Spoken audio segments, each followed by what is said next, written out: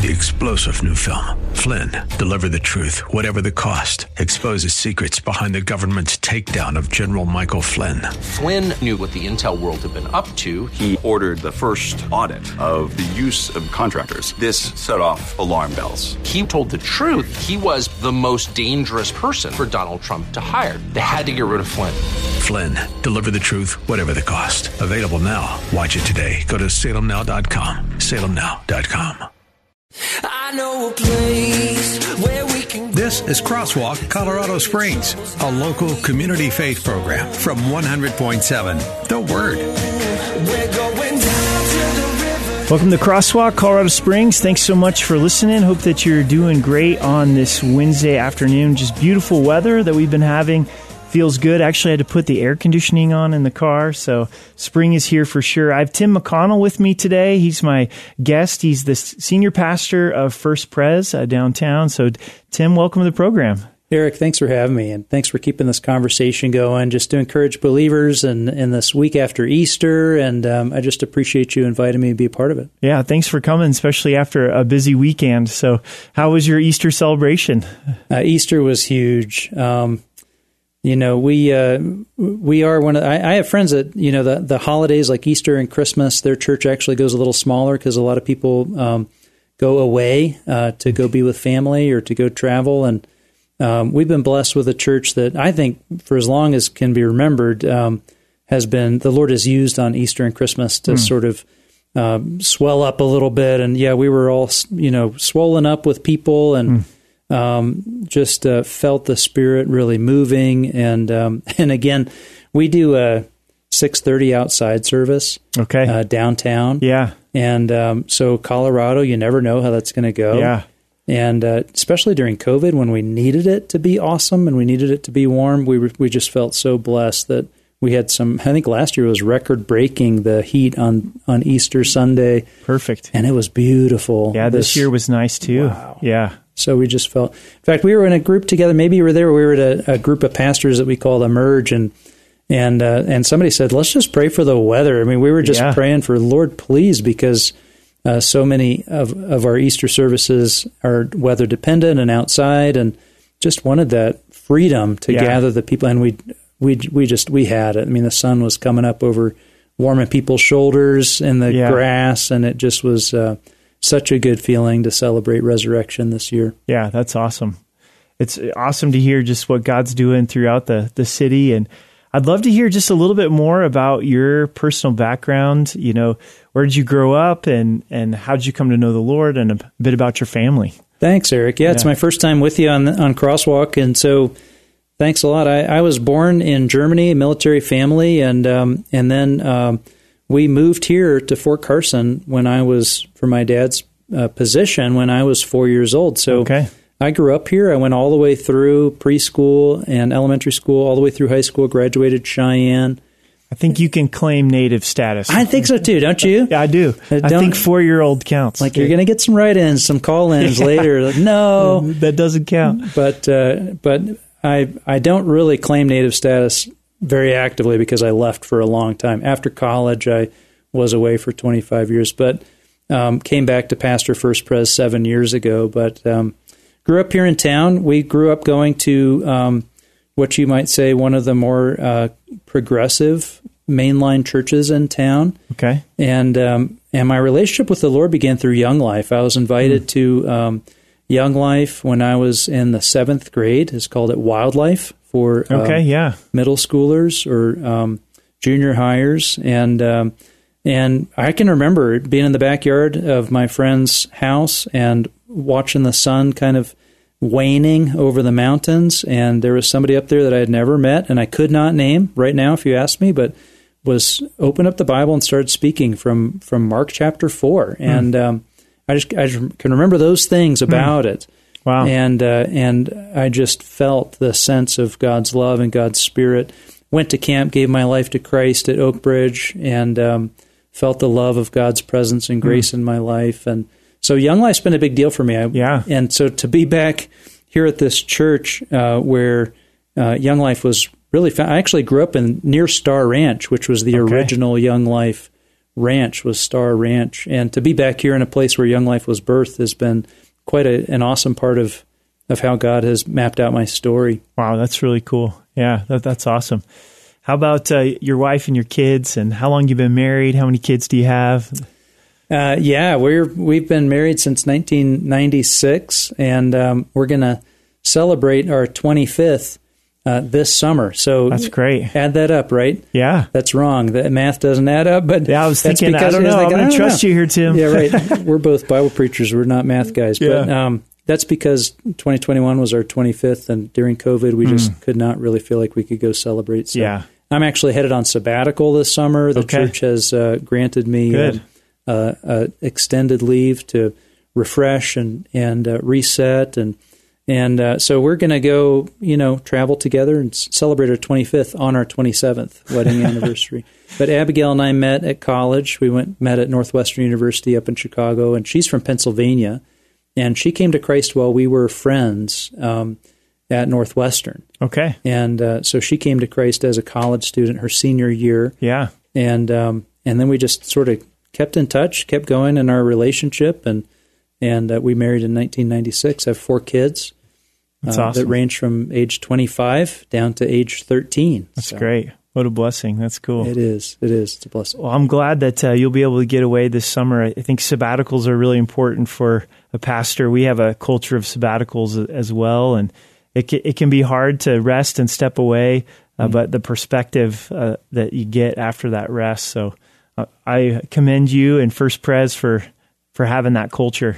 Well, and if I've got some First Pres listeners out there who just learned that I'm going on sabbatical, they're like, what? They're like, what? That's okay, because there's the video is coming out this weekend to explain to the congregation. But Eric, I mean, you guys would know this, but it is so important, and I've never done it. I've been ordained since 1999. I've been in ministry now for 25 years. Yeah, and I've never taken that extended time away. But the pastor's job is a really difficult job, and what I'm explaining and to the church about this is, listen, it benefits the church because the church gets to understand that this mission isn't about one person, it isn't about one pastor. Like, they really get that time to say, this is about us following Christ, and as a body of believers following Christ into the mission that He's given us, and we get to live into that without the lead pastor there. And same for the staff. I mean, they get to stretch and they get to try different gifts, but honestly, it is a big benefit to the pastors. And I know people that, they work, and you say, I'm going on sabbatical, and like, what? My job doesn't give me right. What are you talking about? No, no work with pay. What are you talking about? And but listen, the average CEO lasts in their position less than 5 years. The average lead pastor lasts in their position less than 6. It's usually 4 to 6. And statistics will tell you that churches reach their healthiest and most innovative, strongest growth season when they've had a leader that they can trust into that 10 to 15 year range. And my church, we'll get into that probably, but my church has been around 150 years. I'm the 15th pastor. Okay. But they had some long pastorates, 34 years, 37 years. Yeah. I'm not going to be able to make it that long, but I want to run the long race. Yeah. And so it benefits the mission of the church to have these sorts of biblically, intentional biblical breaks. We pace ours at that 7-year mark, and as outlined in Scripture, and just say, this is a time to let the soil rest, let your heart rest, let the pastor rest, let the church take on the mission in a different way. So I've never done it before, so if you've got tips. I think it will be a real blessing for the church, and I think that you'll find the church to be really supportive. Like, I did my first sabbatical about 5 years ago, and we implemented sabbaticals for the first time at RMC, and I was nervous how the church would respond, and overwhelmingly, the church was supportive, and I think it was healthy for the church and healthy for me and my family, and I think it'll be a blessing all around. And in our culture, it seems like it can easily get centered on one pastor, and it's the body of Christ, and each member is gifted, and First Pres is blessed with a lot of amazing pastors, and so is Rocky Mountain Calvary. Yeah. And so it is healthy to see it be a body thing, not just an individual. So, well, thanks for listening. We got Tim McConnell with me from First Pres. We're going to head to a break, and we'll be right back. This is Crosswalk, Colorado Springs on 100.7. The Word. Welcome back to Crosswalk, Colorado Springs. This is Pastor Eric Cartier from Rocky Mountain Calvary. I have Tim McConnell with me, Senior Pastor of First Pres. And thanks so much for joining me, enjoying this conversation today, Tim. And I'd love to hear more just about the rich history of First Pres. And I believe it's been in existence for 150 years, which is amazing. And so share with us the history of First Pres. It's amazing. It's humbling to be a part of. And again, thanks for having me on your show. I hope that people are encouraged, and thanks for keeping these conversations going. So far, Eric and I have been saying, if you've got a pastor, drop some love on your pastor. Because being a pastor can be a challenge, and it's the week after Easter. But yeah, we celebrated Easter this weekend at a church that has celebrated Easter 151 times. And in the city, this is one of the churches that the founders of the city of Colorado Springs, they had a vision for creating a way of life here. And they knew at the beginning that the religious life, the spiritual life, I don't know if you've read much on the history of the city, but I really haven't. It was sort of like Colorado Springs was, they called it Little London when they founded it, because they were trying to be a little more, old Colorado City was sort of the rough frontiers land, and the saloons and the, what you imagine of the Old West. So this is 1871, and they said, well, it's really beautiful over here. What if we started mapping out a city over here? And we really tried to create a sort of a society that was a little bit different from the Wild West. Yeah. And so churches was part of their original intent, and they land granted 7 or 8 churches and said, if you guys can get a church going, you've got the space. And so there was a missionary in our Presbyterian church who was going up and down the Rockies planting churches. He planted 130 churches in his lifetime. And his name is Sheldon Jackson. And then we were one of those churches. And then he got a guy from Chicago named Henry Gage to start the church. So that was 150 years ago. And so now we stand still, proclaiming the gospel, lifting up Jesus in the heart of downtown Colorado Springs, and it's humbling to be part of that. It's a privilege. It's also, I'm the 15th pastor. So in the realm of ministry, it doesn't feel like being part of something that really is obviously kind of like a flashbang operation. It really is more like faithfully building that 150th ring around the tree. Yeah. But the glory to God that it has not gone dead or gone into the museum stage. That 150th ring around the trunk, and there's still a lot of fruit to talk about for the glory of God. So yeah, that's awesome, Tim. Being in downtown, how do you guys reach out to the downtown community? I know it's one of the things that we're starting to wrestle with more at Rocky Mountain Calvary. We're at Austin Bluffs and Academy, and there's a lot more homeless this last 5 years than in the past, and it can be difficult ministry. And I know you guys have really planted yourself in that downtown community. And from the beginning, like I say, the church was there, so it was in the DNA. We've always reflected that. When the Spirit moved to plant this church, this was the intent, was to be a living gospel presence in the heart of the city. And we actually went through a season as a church before I was here when the elders really gathered up and prayed and for discernment. Do we need to leave the downtown? I mean, as cities of this size, we're all going through moments where the downtown was really falling apart and collapsing at the center. And they went through a season of saying, is it time to just dump out of here and go out to where the families are in the suburbs? And they felt a strong call from the Lord that your place is here in the heart of the city. And we live by that. I mean, so we live and die by that. I mean, it's kind of hard. We've got, when we do family ministry in our setting, we've got kids coming from a dozen or so different schools. And everyone is driving 20 minutes to be there. And those are challenges. Yeah. Those are tough things to do. But we share that block with City Hall right next to Acacia Park, and we have homeless guests, and I have not had I'm just not talking just worship services. I don't think I have held an event with the doors open at the church where there was not at least one of the homeless of downtown Colorado Springs coming in. And so we've got a great team that loves on them and also guards the family rules, the table rules of coming into a place where the object is not to disrupt or to upset, but the object is to worship together and to grow together as Christians. And so sometimes we come to those moments of saying, you need to step out this time, come back next time.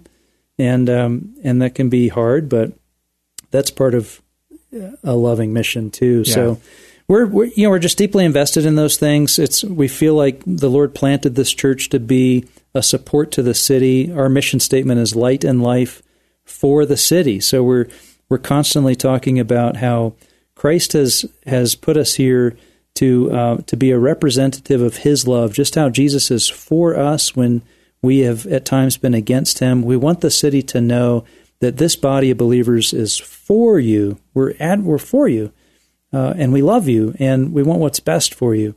And that gives us a platform and an opportunity to share the gospel. That's really awesome. That's really cool.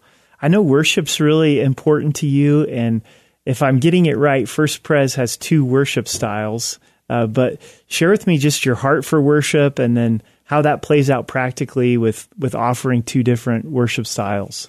Yeah, I am a big advocate for worship, and I think that we sometimes forget how important that is, even as pastors, as leaders of the church, that worship is the central activity of the church, that the Spirit gathers the church to give glory to God, and that transforms us. As I often say, when God is glorified, lives are transformed, and when lives are transformed, God is glorified. Love that. And we can overlook worship. I know Nicky Gumbel has said, the world will understand your work, but they won't understand your worship. They just don't understand what's really going on in there. And so we major in worship, absolutely, and we worship, and we've got 4 services going every Sunday. 2 of them are contemporary praise. 2 of them are more traditional choir. Do you teach all 4 of those every weekend? Do. Okay. I do. You got to be tired Sunday afternoon. I am tired. I love when golf is on Sunday afternoon. When the Masters was on Sunday, and I sat down and just said, "Oh man, I'm going to watch 6 hours of the Masters." And are all those services Sunday morning? 4 services Sunday morning, or is one Saturday night? No, they're all Sunday morning. First one is at 8:30, and the last one's at 11. So they're all pinched. So I can't attend any of the services all the way through. Okay. So it's scheduled so that I can move and teach at all 4 services. And so are the worship styles happening at the same campus, but in different parts of the facility? That's right. We've got 2 worship facilities. The sanctuary, which the sanctuary that we're using has been there since 1959, and it's stained glass and organ and that sort of like you would feel. And we get, that's when someone walks in there, I say that they have come in to see what Christians do. There's sort of a social contract to walking into a space that is that marked with Christian symbols, and and our worship center is more along the lines of we want to reach you where you are. If you're not interested in going into that space that's surrounded by traditional Christian symbols and is going to speak to you a lot about your own church memories, maybe you have a new kind of way to seek the Lord. And so we have a worship center that's dedicated to that service, that's a praise band driven. But I'll tell you, on either side, I've had people leave our contemporary side and say, "Wow, that's the most liturgical service I've ever been to." And it's not that it is liturgical, but there's a pattern of movement, because we believe that an hour of worship shapes the soul after the likeness of Christ. And so we walk people through a narrative arc of worship Yeah. And both sides of the house were doing that same sort of thing. I'd like to hear more. Stay Sure. with us. We're going to head to a break on 100.7 The Word. Crosswalk, Colorado Springs on 100.7 The Word. Welcome back to Crosswalk, Colorado Springs. This is Pastor Eric Cartier. Just want to remind you, this does turn into a podcast. If you search Crosswalk, Colorado Springs, I have Tim McConnell with me, the lead pastor of First Pres. Where we left off is your heart for worship and then being intentional of walking the congregational through a process in worship. Could you explain that to us a little bit more? Oh, yeah, sure. And if I can recommend a book, there's a book by James K.A. Smith called You Are What You Love that I think he is one of the sharpest thinkers of our day, and any pastor would really benefit, but any believer, any Christian would really benefit from thinking about what is shaping the habits of my heart that produce my loves, and even, if I could say, or even produce some addictions.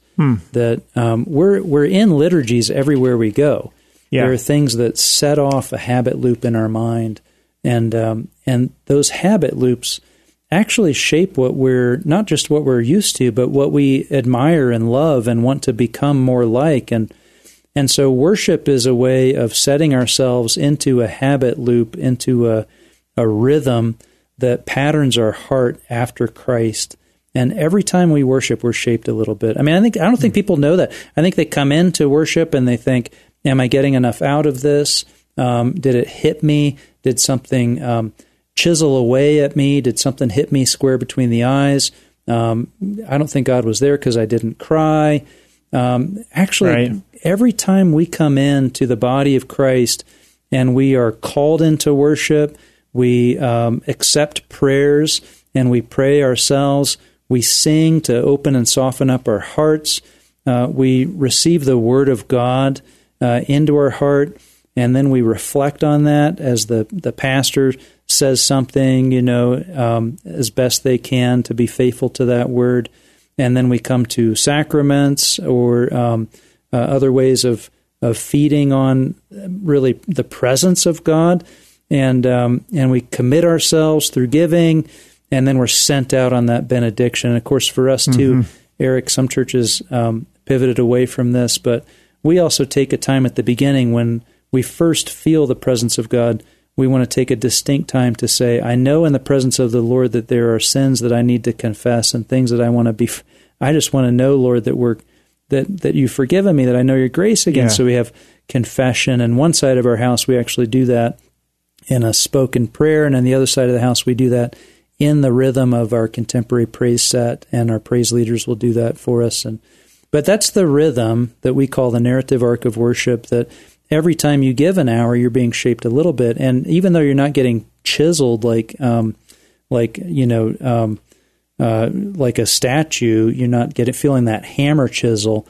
It's more of a growth. It's an organic growth, and you don't always see it happening, but in the regularity of entering into that habit of praise and that habit of worship, we are formed after the likeness of Christ, and over time you see that. Oh, I've matured. I'm a little bit different. I think it's easy for us as believers to just see worship, the time of singing, as the warm-up to the message. There you go. Some pastors even might unfortunately have that view, but I really like how you stated, that our hearts are changed when we glorify the Lord, and we may not always see it, but when we offer up that sacrifice of praise, confession, that benediction at the end. I'm curious, do you find young people, millennials, gravitating towards your traditional service? Like, do you find some young people, finding some comfort or being drawn to some tradition?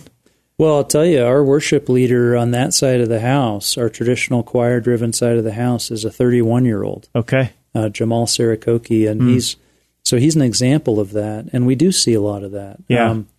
Eric, I think that there's a hunger in a rising generation not to feel spoon-fed. Like, when I was coming up, part of Young Life was really, I want to make you feel special, and I want to pave the road for you. And in a way, you could call that sort of being spoon-fed.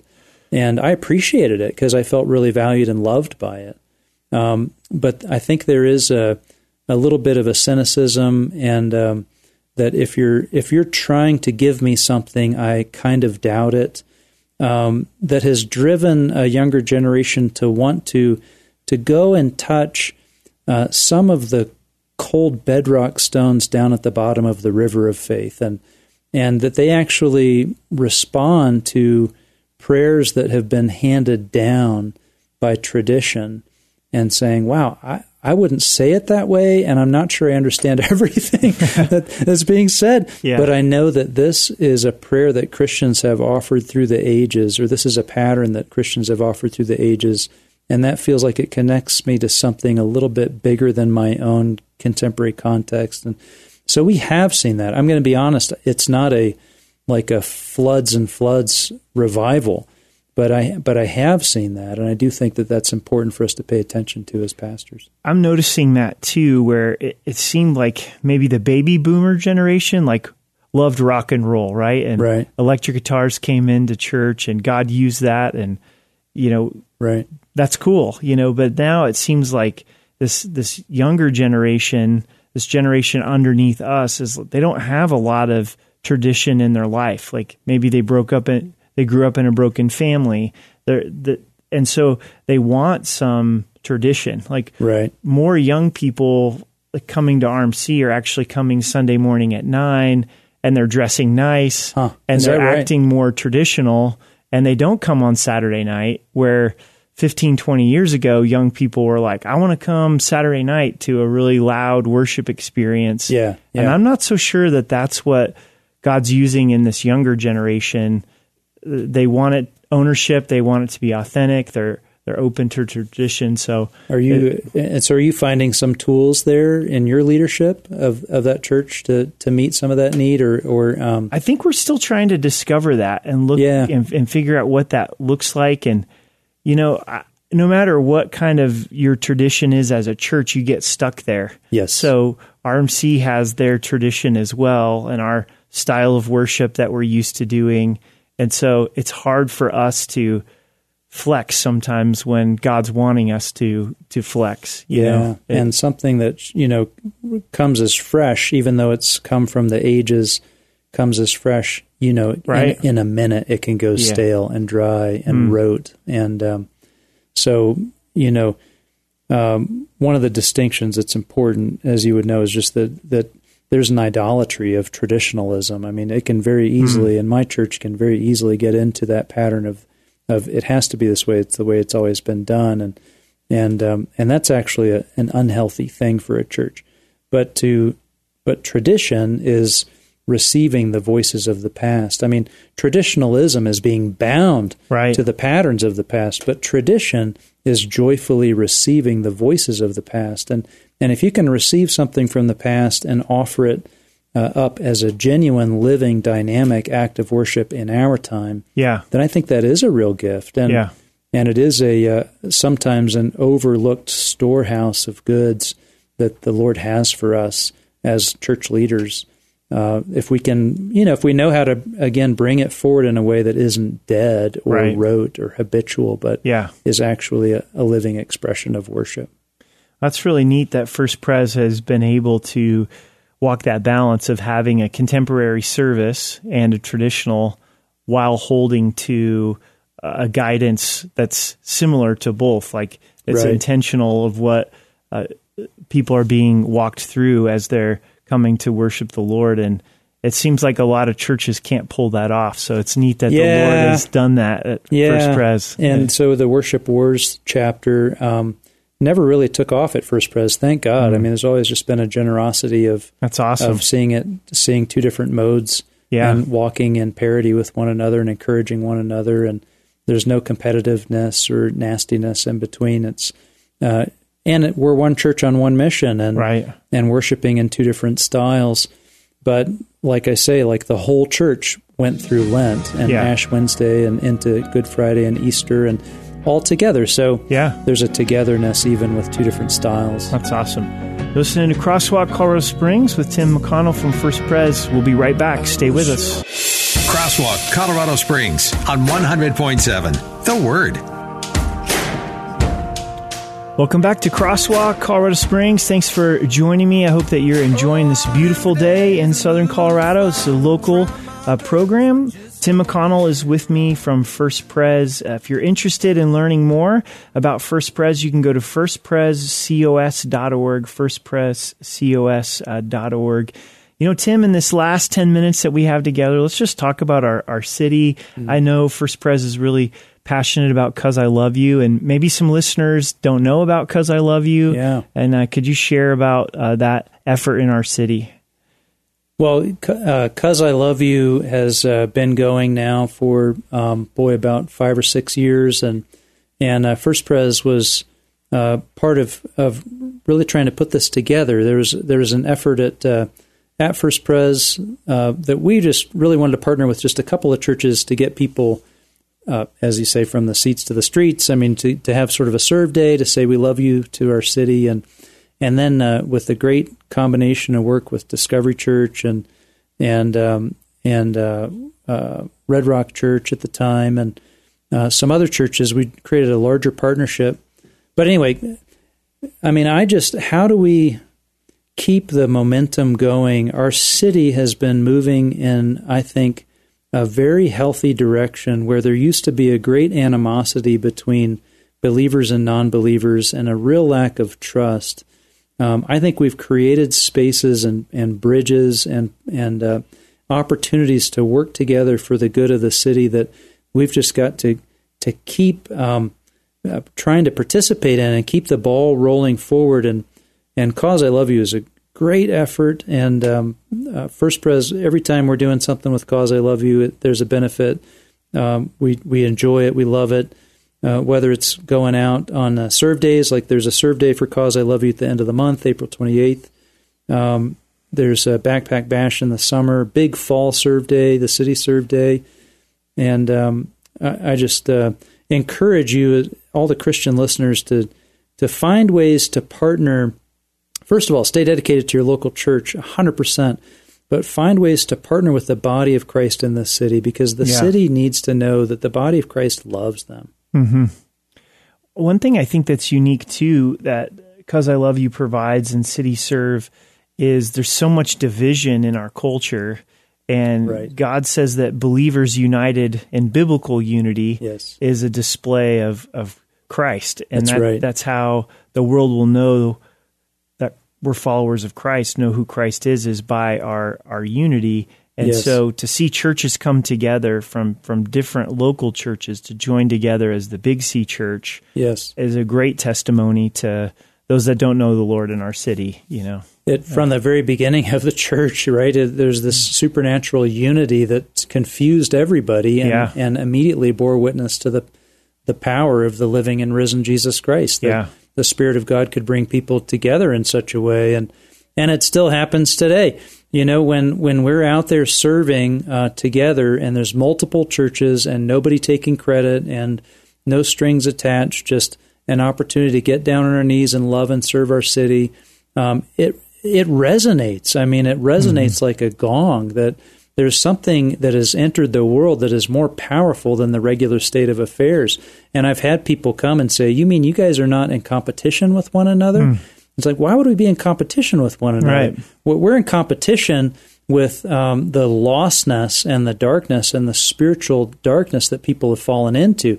We're in competition with the evil one. We're in competition with dark forces that are trying to pull people's lives apart and tear marriages apart and tear a city apart and cause violence and hatred to erupt. And that's what we're in competition with. So when we run side by side as churches with our various gifts, there's an immediate, I think, just an immediate manifestation of the presence of Jesus Christ, and I've seen it before, and I think as we keep moving forward as churches in our city, I encourage every believer to value that and to lean into that as much as you can. So if you're interested in serving, you can go to causeIloveyou.com, and right on their homepage is signing up for April 28th and 29th. It's going out into the city, doing projects, meeting practical needs to demonstrate the love of Jesus, and it's a really neat outreach to be able to do together. So what do you see are some of just the challenges that's facing Colorado Springs, or some of the tension points, from your perspective? And, having grown up here, been away for 25 years, now back for 7, that's a big chunk of time, Right. What are the hardships or challenges for our city that you're seeing? Well, yeah, there's different segments of our city in a very realistic sort of logistical sense. The life expectancy is different in the different quadrants of our city. The life expectancy is almost 12 years shorter in the southeast quadrant of our city. I didn't realize that. Wow. And as opposed to the northwest quadrant of our city. And so when you come to those sorts of terms of just recognizing, hey, what does the body of Christ think about that? If we're living together in a city, and if I'm living in this part of the city, I can reasonably expect to live 12 years longer than someone who's living in this other part of our city. Maybe there's something that Christ would put on our heart as the body of Christ, as all the churches together, that would be an opportunity to say, we want to do one or two things to try to address that in the name of Jesus, that in the name of Jesus who loves life, who loves and serves us when we turn our backs on him, who gave himself for us. In the name of Jesus, we want to do one or two material things. And so there's so many things to get involved in, to help our city, to help people to flourish. And I do think Cause I Love is a great place to start, but just leaning into where your church is ready to step out in the love of Christ and say to Colorado Springs, we love you. We love you because God loves us. Yeah. I think it's easy for us as believers to think that those that don't know Jesus aren't interested, Right. But I think that's a lie from the enemy, and people are more interested than we might think, especially if we have genuine love for them that God gives and we're willing to be a part of their life and meet a need.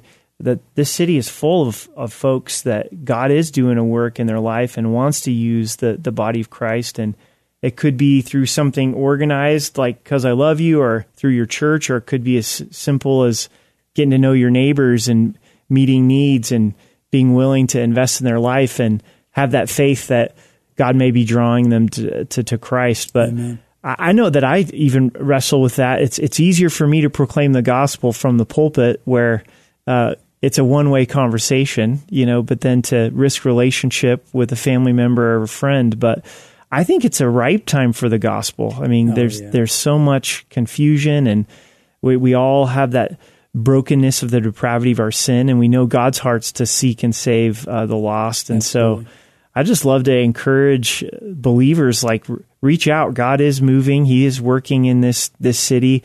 It's not a reached city. That's a misnomer. I think everyone that lives here knows there's a lot of spiritual need that's here. So, we're still statistically less than 1 out of 5 households are in church in a given Sunday morning. I mean, there's lots of Christian ministries here, but it is not a reached city. And I'd say the same thing, Eric, just from a pastoral perspective, having led a church through COVID, I thought revival was coming on the back of COVID. I mean, imagine a season where everybody on earth is at the same time aware of their mortality. Yeah. And you think this is going to prompt some serious questions. And, and I actually think, even though it didn't happen right on the back of COVID, I guess there was a Barna study out just today or this week that was talking about a rising spiritual thirst and seeking among Americans, and I see that. I see that, and my prayer and my encouragement for you, for your church, for the pastors of the city, for the believers of the city is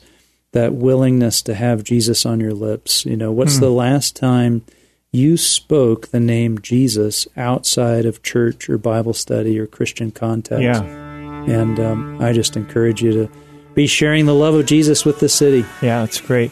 Well, Tim, thanks so much for coming in and making time. It was a joy to have you. Fun to be on here. Thanks a lot for having me. Thanks for listening, guys. Have a great night.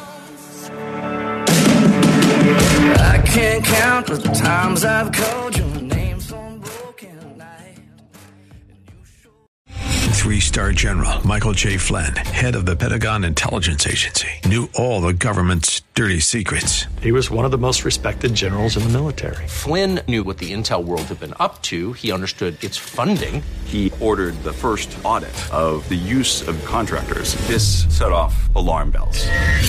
The explosive new documentary, Flynn, Deliver the Truth, Whatever the Cost, uncovers the facts behind this scandal. Flynn told the truth. He was the most dangerous person for Donald Trump to hire. I find out the worst enemy that I'm going to face in my life is right here in America. They took my assessment and they wanted me to change it. And I was like, I'm not changing it. They had to get rid of Flynn. With in-depth interviews, archival footage, and never-before-seen personal records of the man behind the headlines. I just felt like I was drowning. Flynn, Deliver the Truth, Whatever the Cost. Available now. Watch it today. Go to salemnow.com. salemnow.com.